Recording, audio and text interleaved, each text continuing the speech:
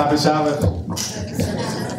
You know, we need our own church building because my head elder just told me sometimes life is like a sitcom, right? So I had to go, since we're renting, I had to go through the water to open the door for this area so I can change. And then on the way out, I forgot to unlock the door, so the door is locked. I'm going to have to wait till the water goes all the way down so I can go across again to open the door so I can get my stuff. We need our own new building, amen? Amen. We wouldn't have these issues. Open your Bible with me to the book of Matthew as we start to conclude our series on the Sermon on the Mount. There's only 2 sermons left, today and next week, and I'll be preaching both. And so we are in Matthew chapter 7, beginning in verse 7. Matthew chapter 7, beginning in verse 7. Now, if you've been following, right, the Sermon on the Mount. Oh, by the way, before I go, in January, I'm going to be doing a series where I'll be preaching all of the sermons on how to live a godly life in the last days. Right? As we see the things going around us, wars and rumors of war, how can we live godly in the last days? When Jesus Christ himself told us, when the Son of Man returns, will he find faith in the earth? Right? It's going to be so bleak that he himself asked, is there going to be faith in the earth when he returns? He also says that iniquity will abound, that the love of many will grow cold. May not happen to us. So that series will begin in January, how to live godly lives in the last days. So we've been covering the Sermon on the Mount, and the sermon is considered the greatest sermon ever preached, and it's nearing its end. He's preaching it, but he's nearing its end. Put yourself in the shoes of the listener. This up-and-coming preacher was the talk of the town, the talk of the time. Rumors swirling around about the miracle worker that's going around from Galilee, who he might be. They were hoping that he'd be the one to get rid of their oppressors, the hated Romans. Yet instead of preaching a rallying cry type sermon of let's go get them, or the day of vengeance of God upon his enemies, he preaches a totally different sermon. He preaches them the Beatitudes. Wait a minute. I have to be poor in spirit? I have to be a person that mourns? I have to be gentle? I have to hunger and thirst after righteousness? I have to be merciful to the Romans? I have to be a pure heart? I have to be a peacemaker? I have to count it as a good thing to be persecuted? I also have to be the salt and the light to the world.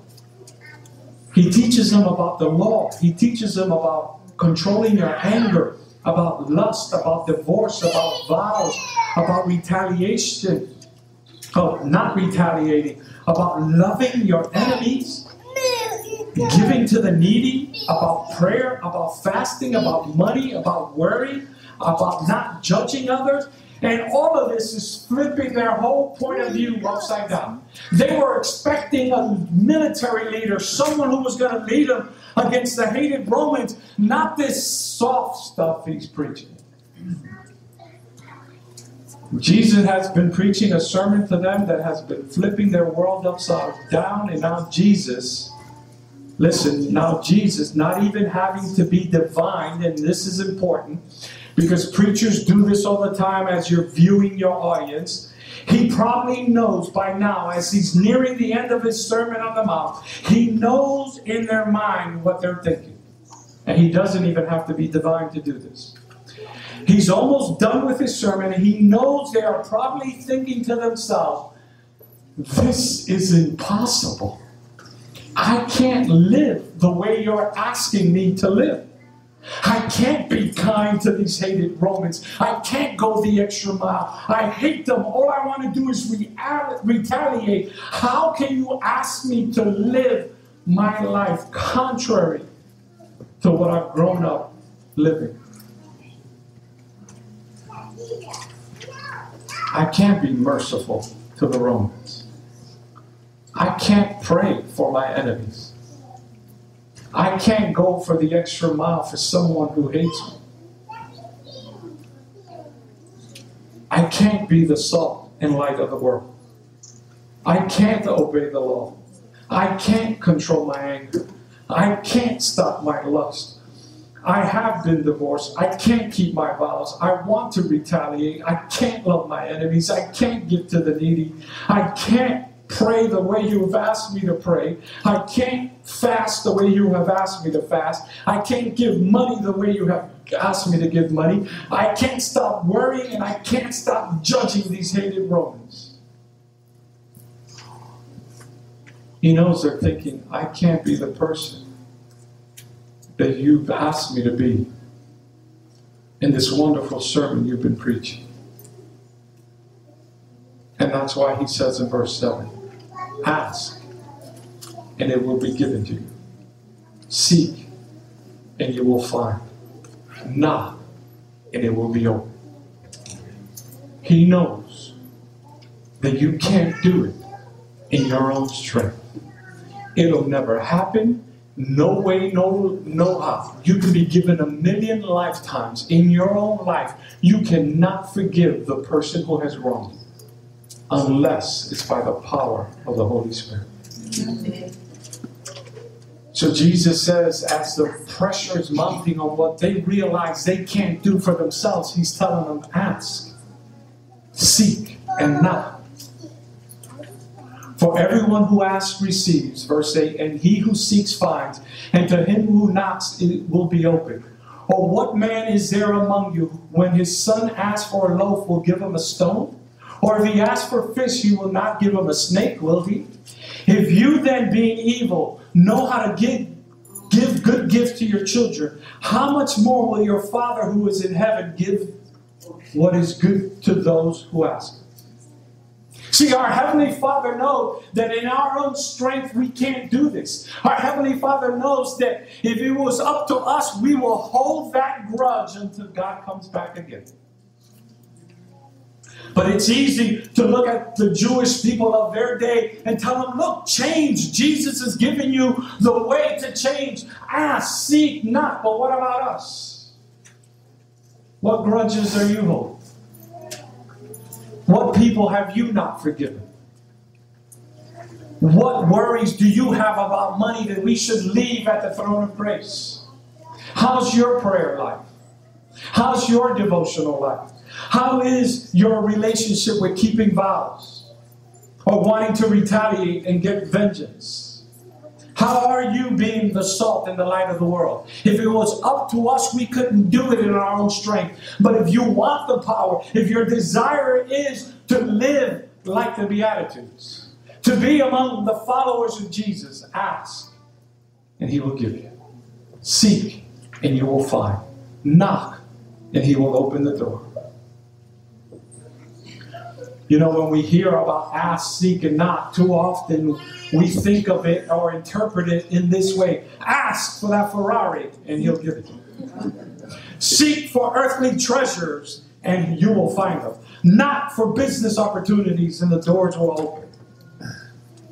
And although God cares and does provide for our needs, what he wants most is to change the listening crowd then and the listening crowd now into the likeness of the Beatitudes in our hearts. For as we said earlier, if you want to find Jesus, you will find them up among the people who exemplify the Beatitudes. So Jesus invites the listeners and me and you. If you're lacking any of these attributes, ask. And if you're a kid, and we are all children of our Heavenly Father, but remember when you were a kid, a little kid, asking is such an intimate word when you think about it. We tend to ask things of people we are close to, not total strangers. Also, as children, we ask our parents the most. We ask them birthday gifts, Christmas gifts, and other miscellaneous things. And it's a vulnerable position to be, because if you're asking, it's because you don't have. I remember asking my mom for things, and that was different, totally different than asking for my father for things. If mom said, you're going to have to ask your father about that one, I wasn't always sure I had the strength or the stamina to hear the lecture that was going to come for asking for a measly $20. But it's not like that with our Heavenly Father. Just the notion of asking is a form of intimacy that He longs to have with each and every one of us, His children. When you ask from a biblical standpoint, it's because you recognize your need. I need you every day of my life. Do we sense our need of Jesus daily? Do we sense our need that without Him, how much can we do, the Bible says? Nothing without Him. Then there is a notion of seeking. You don't really seek for that which you don't long for. If you really don't care about it, you pay no mind. A couple of weeks ago, we lost a water bottle, and one of my kids' water bottles at a church we were visiting real far south. And we were like, yeah, that's 2 hours away. We're not going back to that bottle. Right? We just get you a new one. But when it's something that you long for, when you need to leave the house quickly and you can't find the keys, you're desperately looking for those keys. Too often I see the stress on my daughter's eyes when they're looking for a toy that they lost and they know it's in the house and they can't find it. Oftentimes they have seen the answer to prayer because the Bible, Spirit of Prophecy teaches us that whatever stresses a kid is equal to what stresses us. So if they're stressing over it, we take them to the Lord in prayer.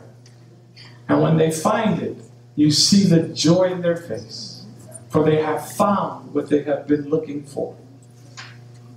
But for us adults, it could be the answers to life's questions that we're looking for. Perhaps we're looking for a spouse or clarity on whom to marry. And those questions we seek with desperation. We seek with all our hearts and minds into it because we know we don't want to make a mistake in those moments. And then there's the notion of knocking. Too often we come all the way and don't take the final step to surrender to Christ. I remember the first time I went door to door working, and it wasn't for the church. When you are new in financial services, one of the things they teach the new investment advisors is go into a neighborhood and start looking for business. And in the planning session, you know how it is if you've been door to door working for the church. In the planning session, you can see it all going perfect. You knock on the door, you make the sale, they want your product, they want to pray, they want Bible studies. You imagine all the success you're going to have. But the moment you get out of the car and start walking to that first door, you begin to forget the success you've imagined and think of all the negative. Sometimes we come to the Lord and then we get scared of what the Lord may ask of us. What He may ask us to give up, and we stop short of making a full commitment to Him. He invites us to knock, but in reality, He's the first one knocking on the doors of our hearts. These people listening to the sermon aren't sure they can come all the way and ask God to make them the way He just preached. It would change their whole paradigm around. Instead of hating the Romans, they would have to love the Romans. Instead of hating the person you hurt, can you pray for them that they may surrender and be with you in paradise for all eternity?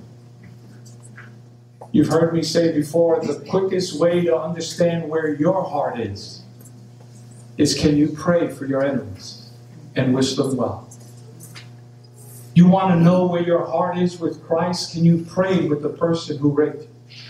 Or pray for the person who raped you, or stole from you, or cheated, or robbed you, or perhaps murdered one of your own children?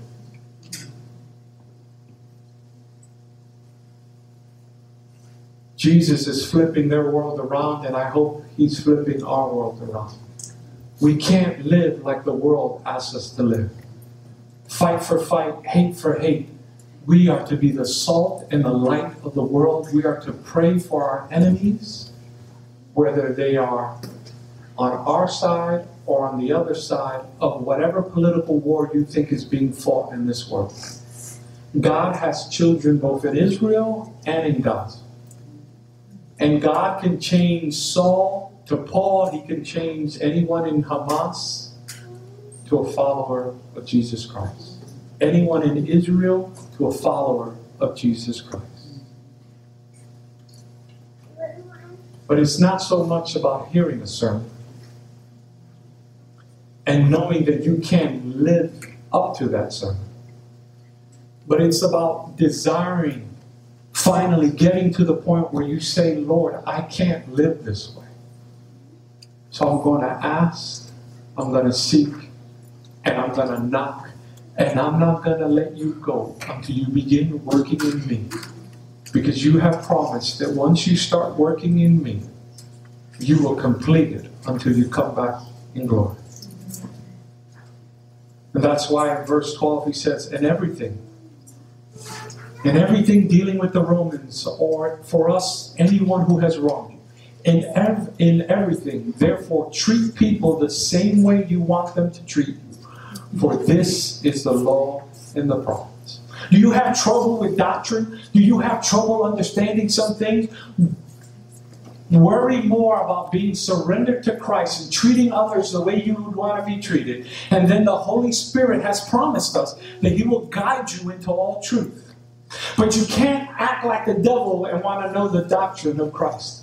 You can't be as mean as the devil and want to know the purity of Christ. You have to let the Holy Spirit change you. Ask, seek, knock. Not once a week on the Sabbath, not once a week on Sunday, not once a week for the rest of your life. Every day in the morning. Ask, seek, knock.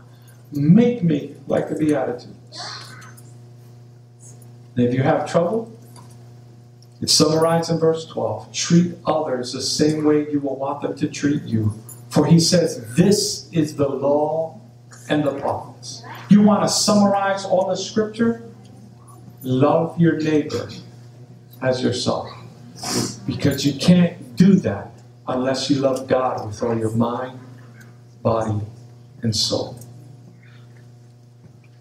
And he concludes, here we conclude in verse 13 and 14.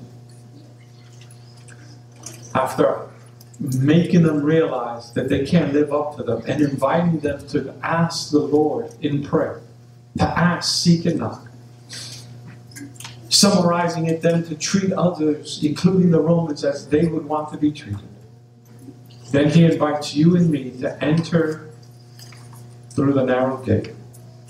For the gate is wide and the way is broad that leads to destruction. And there are many who enter through it. For the gate is small and the way is narrow that leads to life. And there are few who find it. All things being equal, you and your friends are going down a big river on rafts. But far in the distance you see that there's going to be a fork in the river.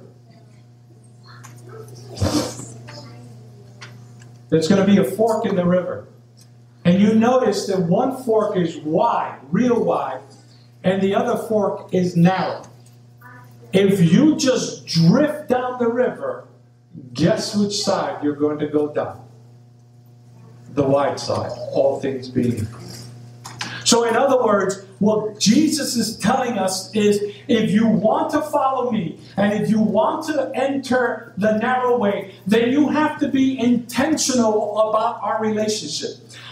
I have to be intentional about my relationship with my spouse. I cannot ignore her or the children and expect for the relationship to be in good standing. You can't drift your way through Christianity. You can't drift your way through the Sermon on the Mount.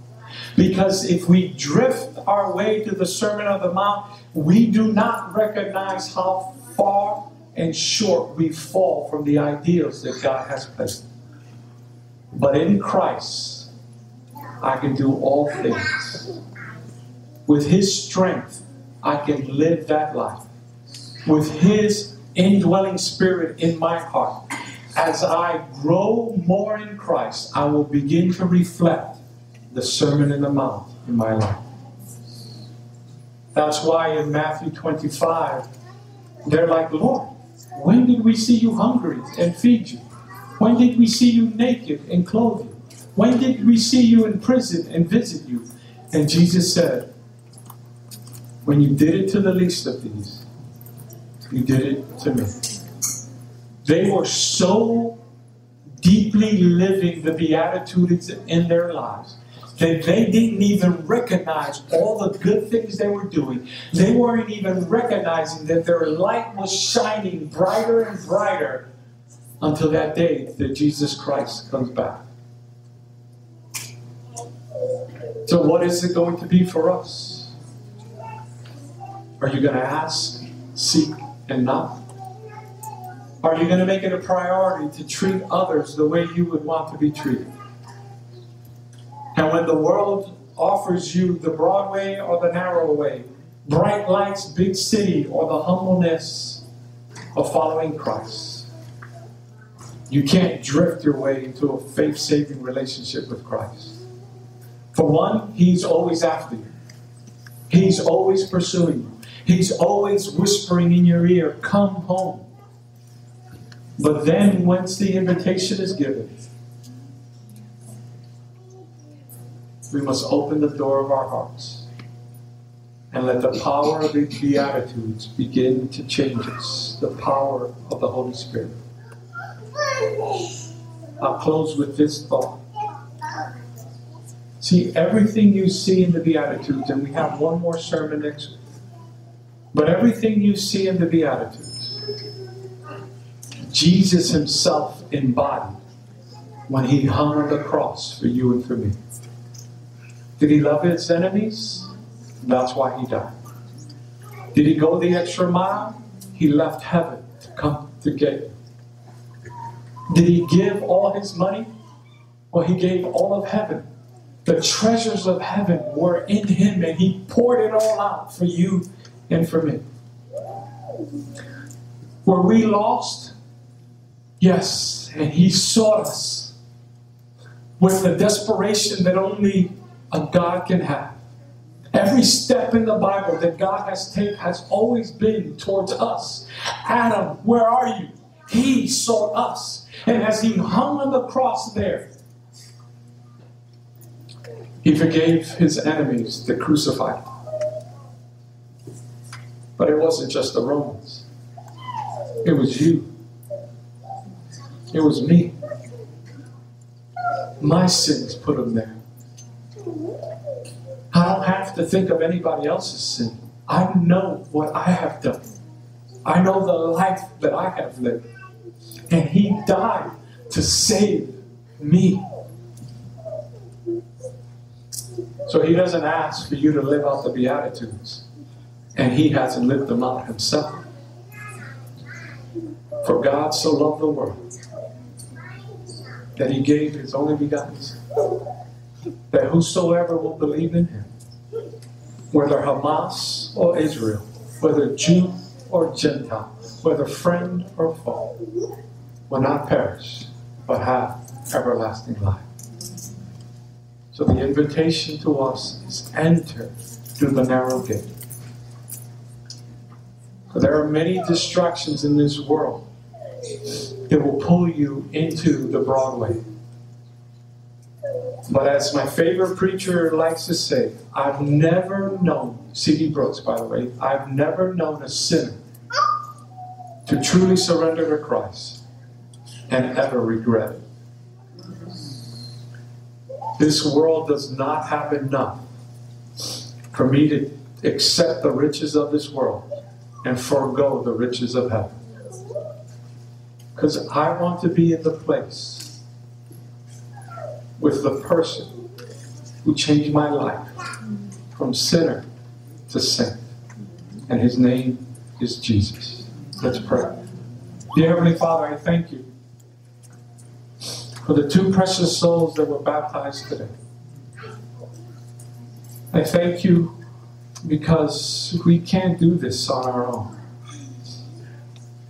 But you have promised us, if we parents know how to give good gifts, you will give us the Holy Spirit if we would just ask, seek, and knock.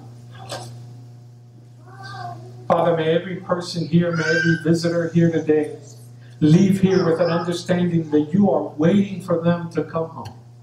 That you will pursue them until their final breath. And in the end, Father, the choice is theirs. But you will never leave them nor forsake them. May we all surrender to you and live out the Beatitudes in our hearts. In your Son's precious name we pray. Amen.